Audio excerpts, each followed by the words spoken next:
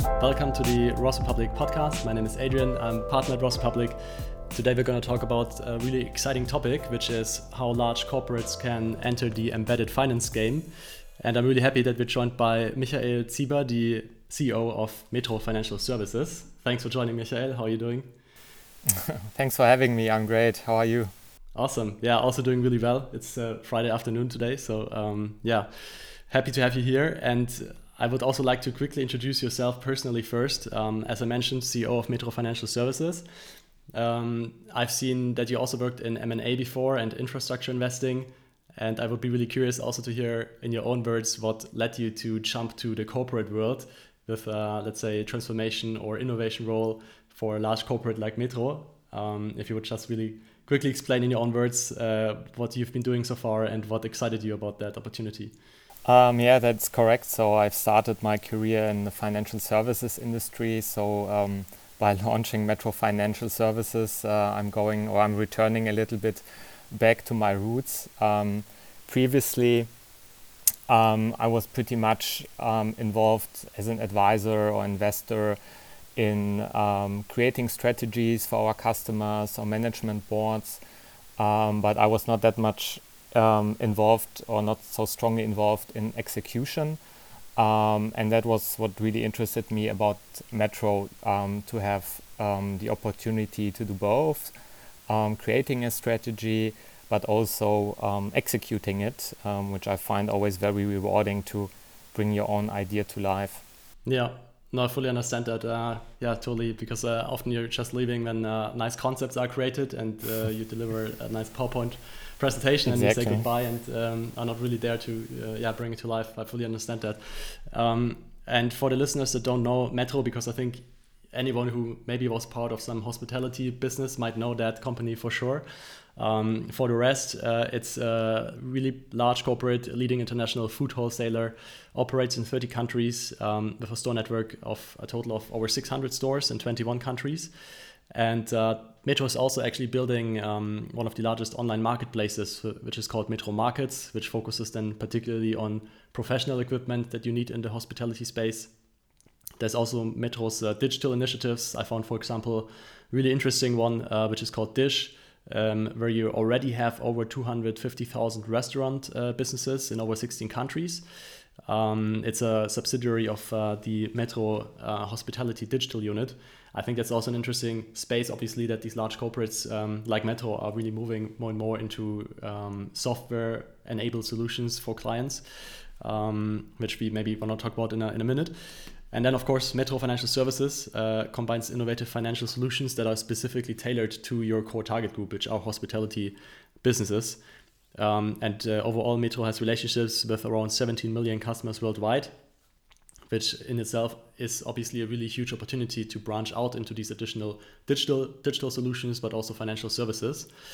Really long monologue now from my side, but I think it's really interesting to see that these any corporate obviously that has these pre-existing relationships with these large segments, international, is looking at this as an opportunity to do more than what you have been doing in the past decades on like your core business. So can you explain in like your own words the mission and purpose behind this new unit which you're leading now as a separate financial services focused unit? Yeah, so as you mentioned already, and you hit the nail on the head already, is that we have so many, we're present in so many countries, and we have so many long-lasting relationships with so many million customers. And the idea of Metro or Metro strategy, launching those new ventures that you mentioned, Metro Markets or HD, is really to leverage those existing customer relationships, mainly with the purpose either to increase loyalty and create some positive spillover effects towards our core business. So at the end, with the aim to generate more revenue in our core business, but also to generate new revenue lines, which might become more and more relevant in the future, because what you can see when you look at a typical restaurant or I think it's across the hospitality sector, customer demands change, right? With technology changing, You have to be more present online. Customers expect more from you, maybe like a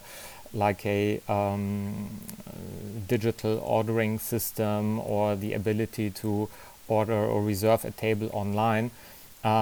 So we acknowledge this and obviously try to create solutions for our existing customers who have these needs, since we are such a well-known and trusted brand in that space. So long story short, it's really generating new revenue lines and creating positive spillover effects for our core business. And coming now to Metro Financial Services, we're actually doing exactly that. So by offering financial services, we opened up a new revenue line for Metro by monetizing our financial product, our credit product, but also the payment product. And what we've done is we've created also a specific or sector-specific product for the hospitality sector, as you mentioned, which in my opinion is quite underbanked and was lacking a little bit attention also from many fintechs. So that contributes to Metro's brand building and our purpose to serve this customer group beyond providing them with groceries. And on top of that, and I think there is financial services a really nice tool. You learn more about customer behavior. So the data that financial services generate can also be used in our core business, for example, to create more tailored offerings for individual customers. Yeah. No, that's it's all super reasonable, and I'm really curious to deep dive a little bit more into the first products that you launched with Metro Financial Services. If we take a step back and zoom out a little bit before we go into what exactly you've been building there, I think there's been definitely a journey, if you look back, that you first had these analog banking business models with like your personal advisor, and you go to the bank branch and they will take care of you. That has been all moved online, obviously, with also then the rise of neobanks like Number26 and Revolut. It's also interesting that you mentioned this, that neobanks have maybe not too much focused on, let's say, traditional industries like SMEs in hospitality sector, which is totally true. I remember when I was at Holvi, which was one of the first European digital banks for SMEs, we always had the struggle to actually really serve these, let's say, more offline businesses, because everyone can, of course, easily serve let's say digital or online service sellers with a digital business bank. But once you move into the offline world, it has been actually required a different product direction, which I think many fintechs didn't take yet. So I fully understand that there's a gap in the market. But then I think the next step obviously is to embed these products right into the tools or touch points on processes that these merchants already have, instead of, let's say, founding a new neobank just for them. How do you see this whole market evolving? Because I think it would be especially interesting with your own background.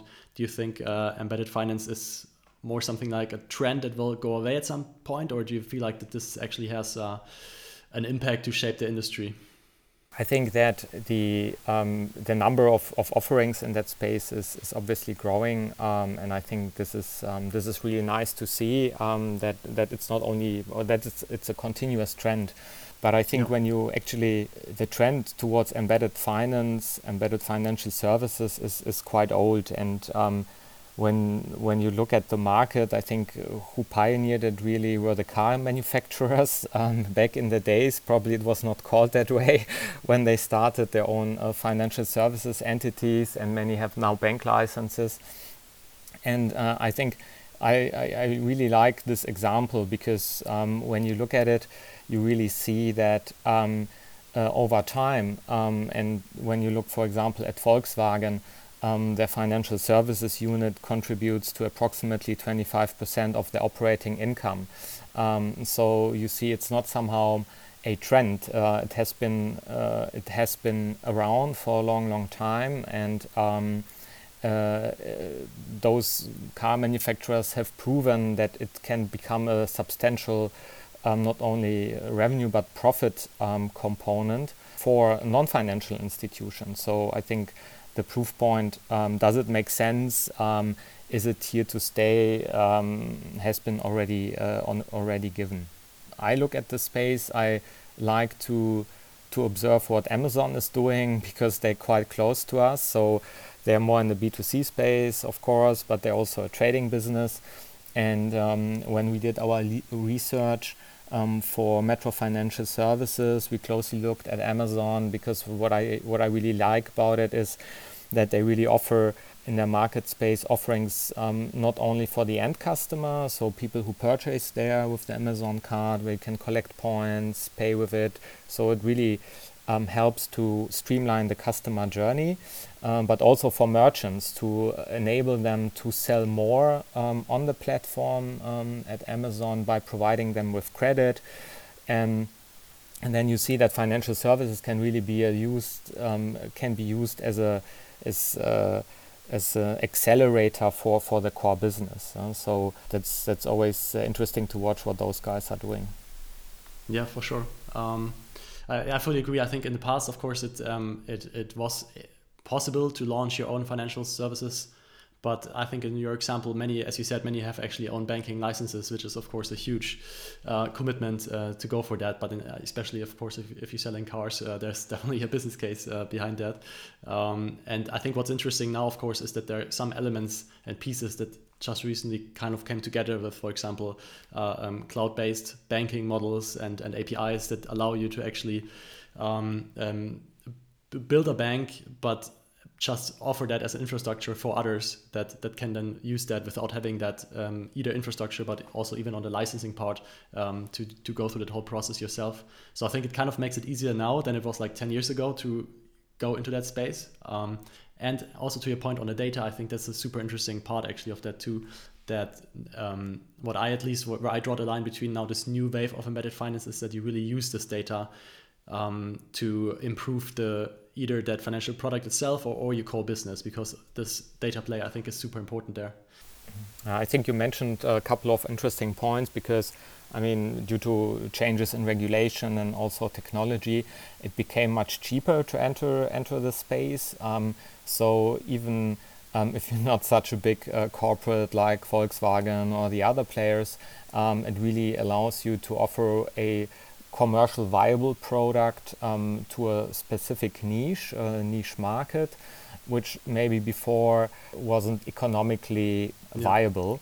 So I think it became much cheaper and became much easier for also smaller players, maybe who don't have the experience or the background, to give it a go and see if it works out for them, without having the burden financially, also from a regulatory perspective, to apply for a banking license. So I think banking as a service, PSD2, just to name a couple of buzzwords here, really democratized the sector, and at the end it's good for the customer because in our example it's a hospitality sector, but obviously in other cases it can become or it can be a different sector.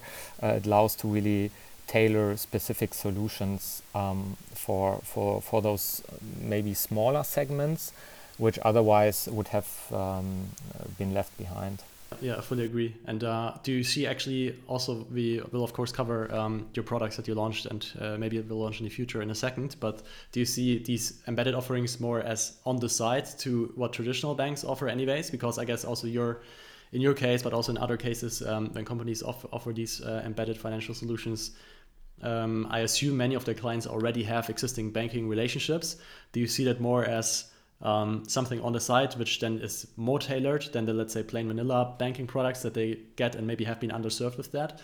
Or do you think it's more like even a threat to the traditional banks? Because that has often been came up as a question, if these really large corporates and in the future, as you said, also smaller players can offer these embedded financial solutions, why do you need these huge universal banks which have by definition not tailored products? How do you see that evolving? I think at the end it will be some kind of a coexistence, because I don't see really the case where banks or those universal banks disappear, because they also cover maybe certain areas where maybe fintechs will not provide a good offering. So when you take our example, will not offer a life insurance, for example, right? Or maybe a house a loan for a house. So we focus really on those services which make sense in the interaction between us and the customer, and this will never be by definition all required financial services. So I think there's still a lot of room and playground for the existing banks. On the other hand, certain services will, I think, definitely be more and more covered by non-financial institutions, because as you mentioned, it's easier for them to integrate them in the customer journey. I mean, we see that a lot now with Buy Now, Pay Later, for example, because the primary need of a customer is always a service or a product, and not really money, right? No one really needs money. You just need money to buy something. And so by definition, the first touch point usually is some kind of a merchant. And so I think everything which is closely related with a purchase of a service, of a product, will most likely move towards those non-financial players. And there also banks will play a role, because they will provide the infrastructure to enable non-financial institutions to offer these services. So I think the roles will change a little bit, but both will coexist in some way. Yeah. No, that also totally makes sense. And also to connect to that, the product that you launched through Metro Financial Services, the first one that you can also, the listeners can check out on your landing pages, is the Metro FS spend card. So an own card, which is, I think, functionally more like a debit card, because it's directly connected to the merchant's existing bank account. And I think there you already have the bridge to the existing financial services. I'd be curious to understand how you ended up with that decision, because I think in hindsight it totally makes sense, obviously, that why you connect a card to an existing let's say infrastructure that's already there, that people already have, instead of opening up new accounts and just, for example, set up everything from scratch. Can you maybe give some insights there, how you approach this in terms of finding what's the right first product for that financial services unit to launch?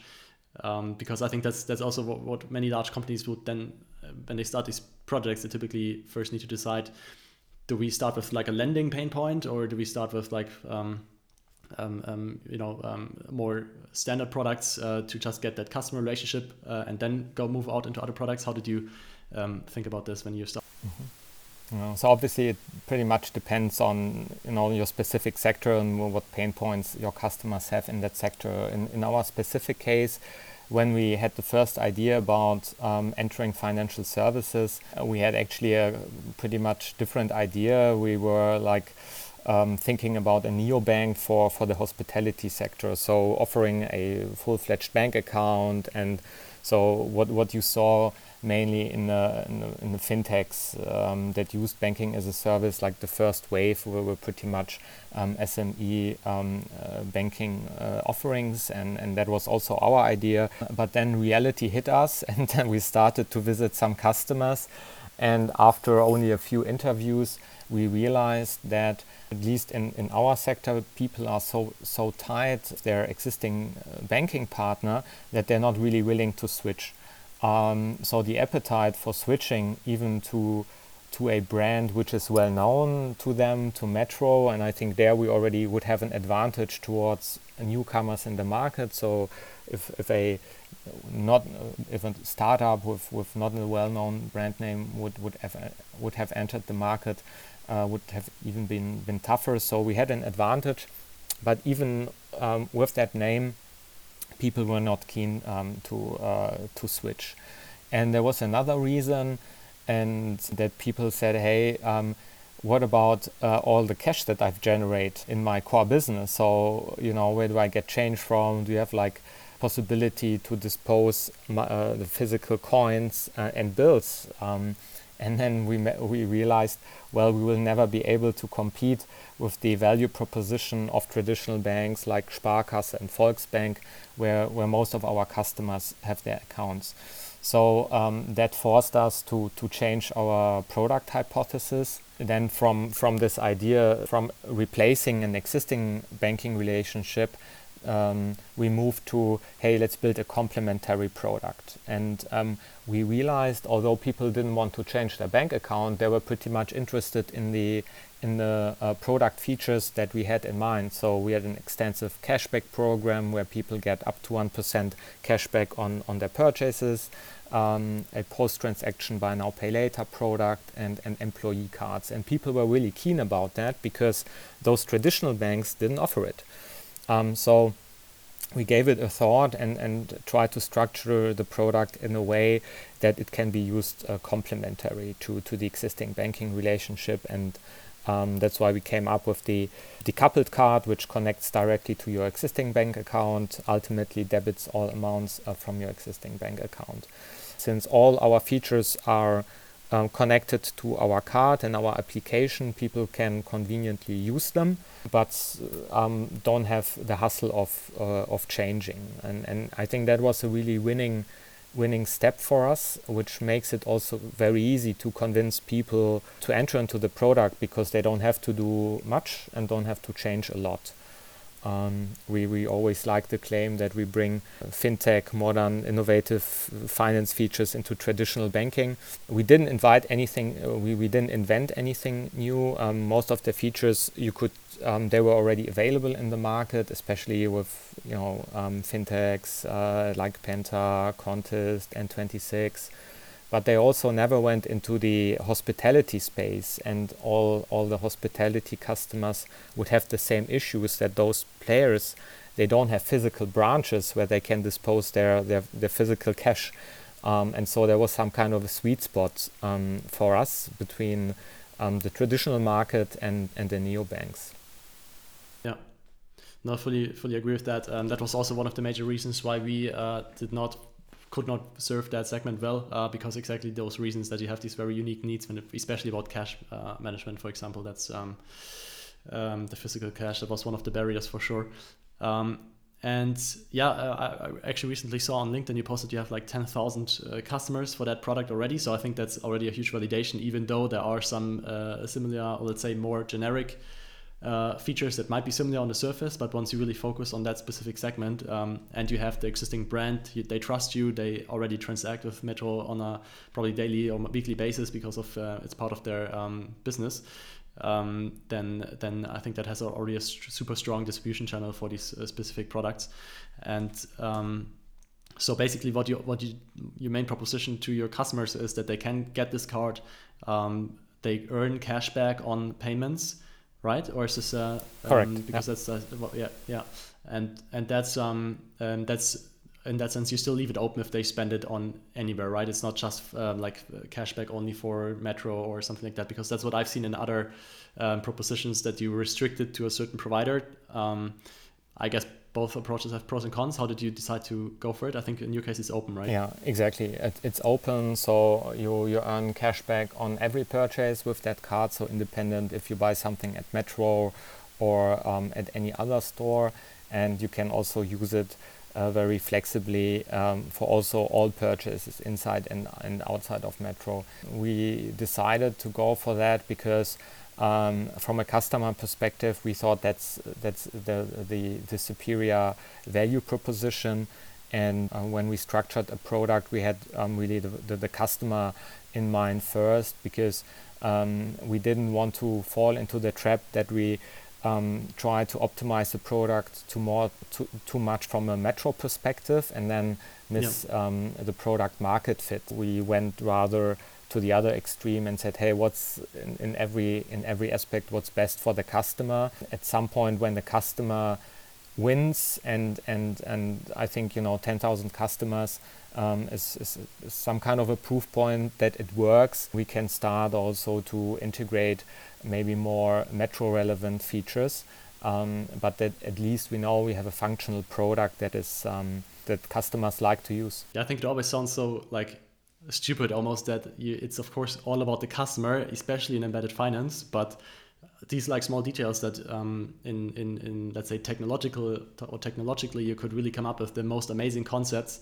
but then that's like still isolated from your own perspective on like what's technically possible and what you would like to see as a nice customer experience. But once you go out there and really observe customers, how they interact with financial products, what touch points they really use, it's most often actually, even if they're frustrated, the existing habits and processes that are so strong that there would need to be a huge movement needed to really make them switch to a totally different system or different provider.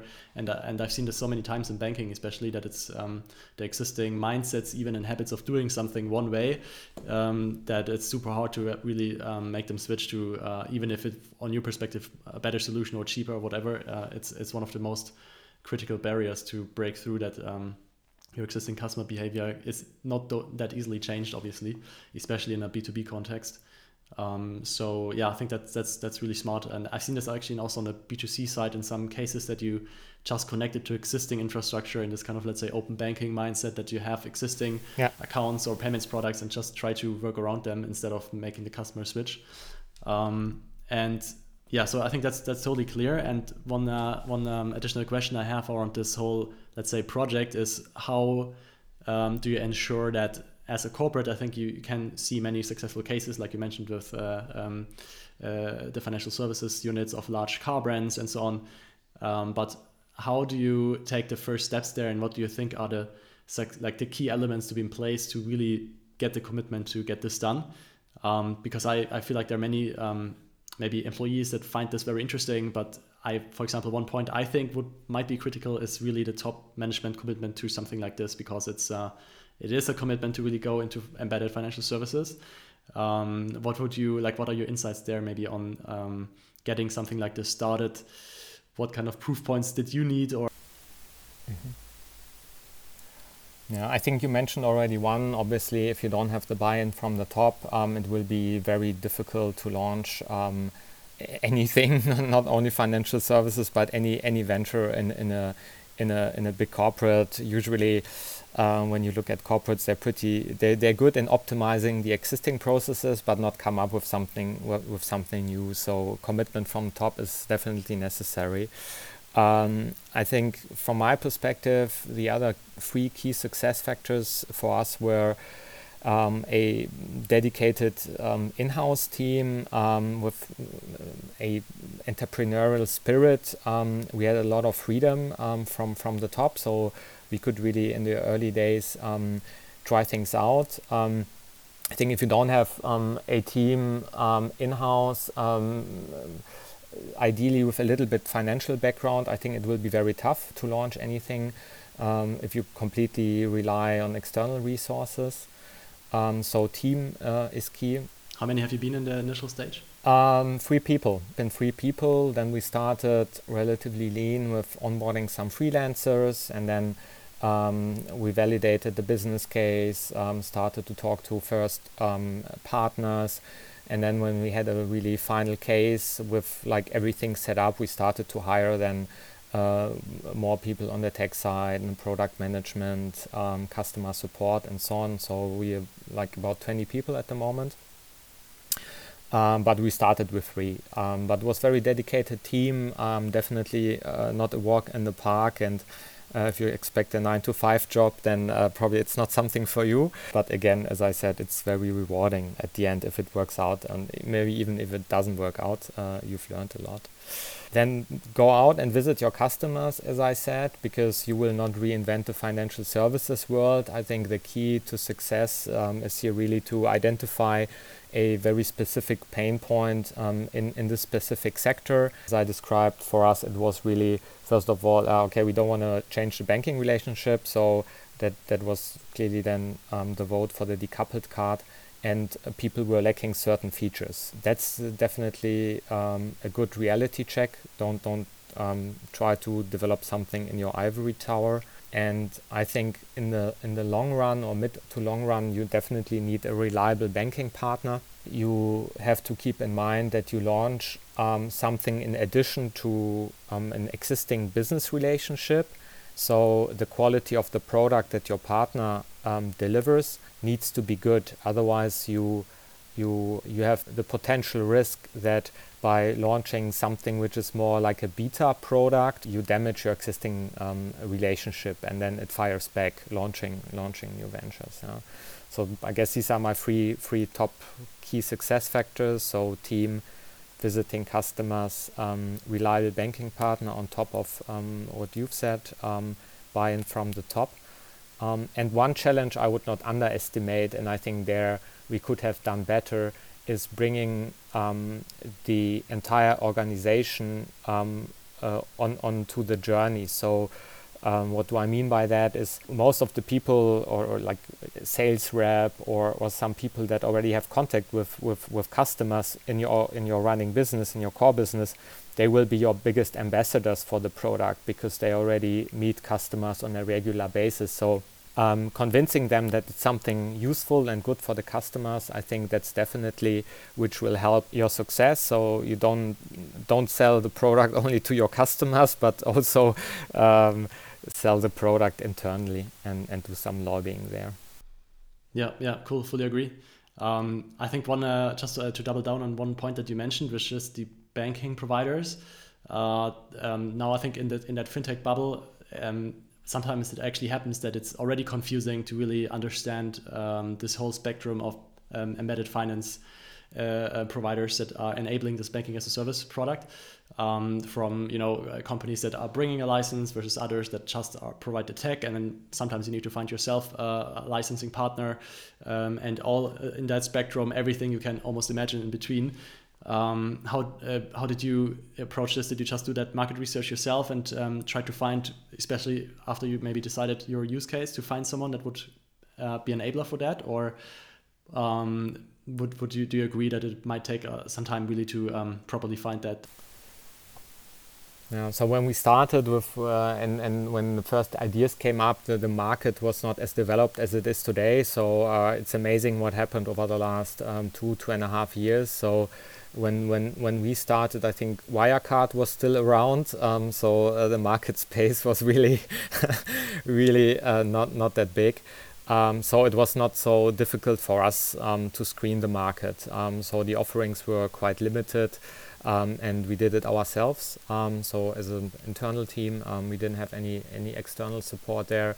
We worked together a little bit with MasterCard because they are the card scheme that we are using. But from today's perspective, if I would have to start the journey again, maybe what are the key criterias? One is I mentioned already.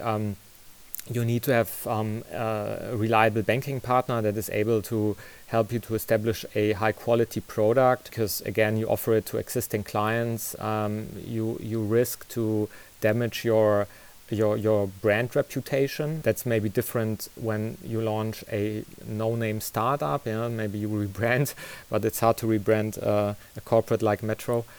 So you have to be sure quality is good. Then you need to ensure that, because usually you bring a lot of customers at the same time to the table, that maybe like when you deal with a smaller company, they are able to cope with that. Maybe even if you think about lending, do they have enough lines to provide enough sufficient resources to provide the credit lines that you actually need? Geographic coverage is definitely a topic when your core business is present in more than one country, because you most likely want to scale and expand into other geographies that you're already present. And I think financial stability is also a big point. Over the last 2 years, I've seen so many startups coming and going. When you, as a corporate, when you start something, you probably do it for like mid to long term, or you have a mid to long term perspective. So you want to avoid that this cool product that you've just launched, you can't offer it anymore in half a year because your partner is bust. And that brings you a little bit into a dilemma, because most innovative new solutions come from the startup world, and they not always fulfill the criteria that I mentioned. So it's a little bit, at the end you will have to sacrifice somewhere, and you have to then a little bit balance and see with whom you partner. But yeah, it would be my top 4. Yeah, I fully agree. And looking into the future, so we now have this Metro Card product that you just mentioned as like something that lives next to your client's existing bank account. Is there anything you can share on like where you see this going into the future, or do you want to keep that open for now? No, I can happy to share. So we not focus that much on new product features at the moment.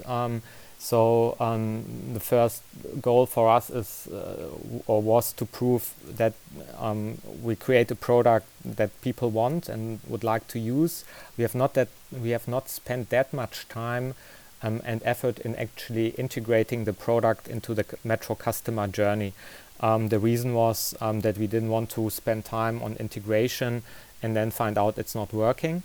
So now we have the proof point, and we'll focus over the next 6 to 12 months to see how can we reintegrate it into the Metro ecosystem. That means have a better and embedded better under the spirit of embedded finance in the customer journey, either online or in the store. So make it easier to use it at the point of sale or in our online journey, and connect it stronger with existing products that already exist in the Metro world. So we already offer like a credit for delivery customers. So we really want to bring all financial services into one application, interlink them more, and make them more user friendly. So that's our mission or our goal for the next months.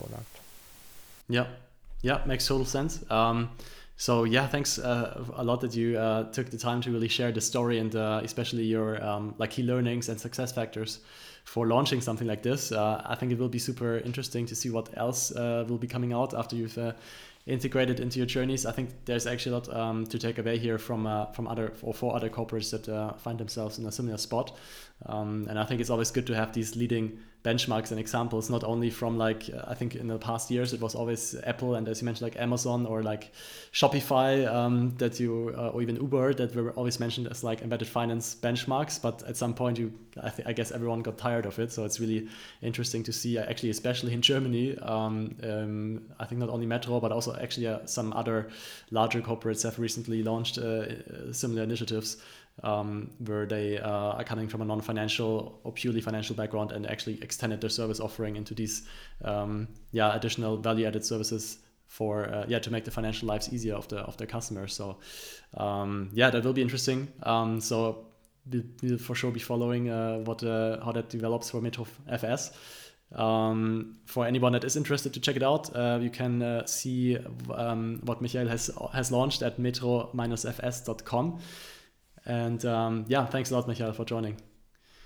Thanks a lot, and thanks for the opportunity to share our journey. And if anyone is interested, always get in touch. Happy to share some learnings. Awesome. Thanks a lot. See you Thanks. soon. Bye.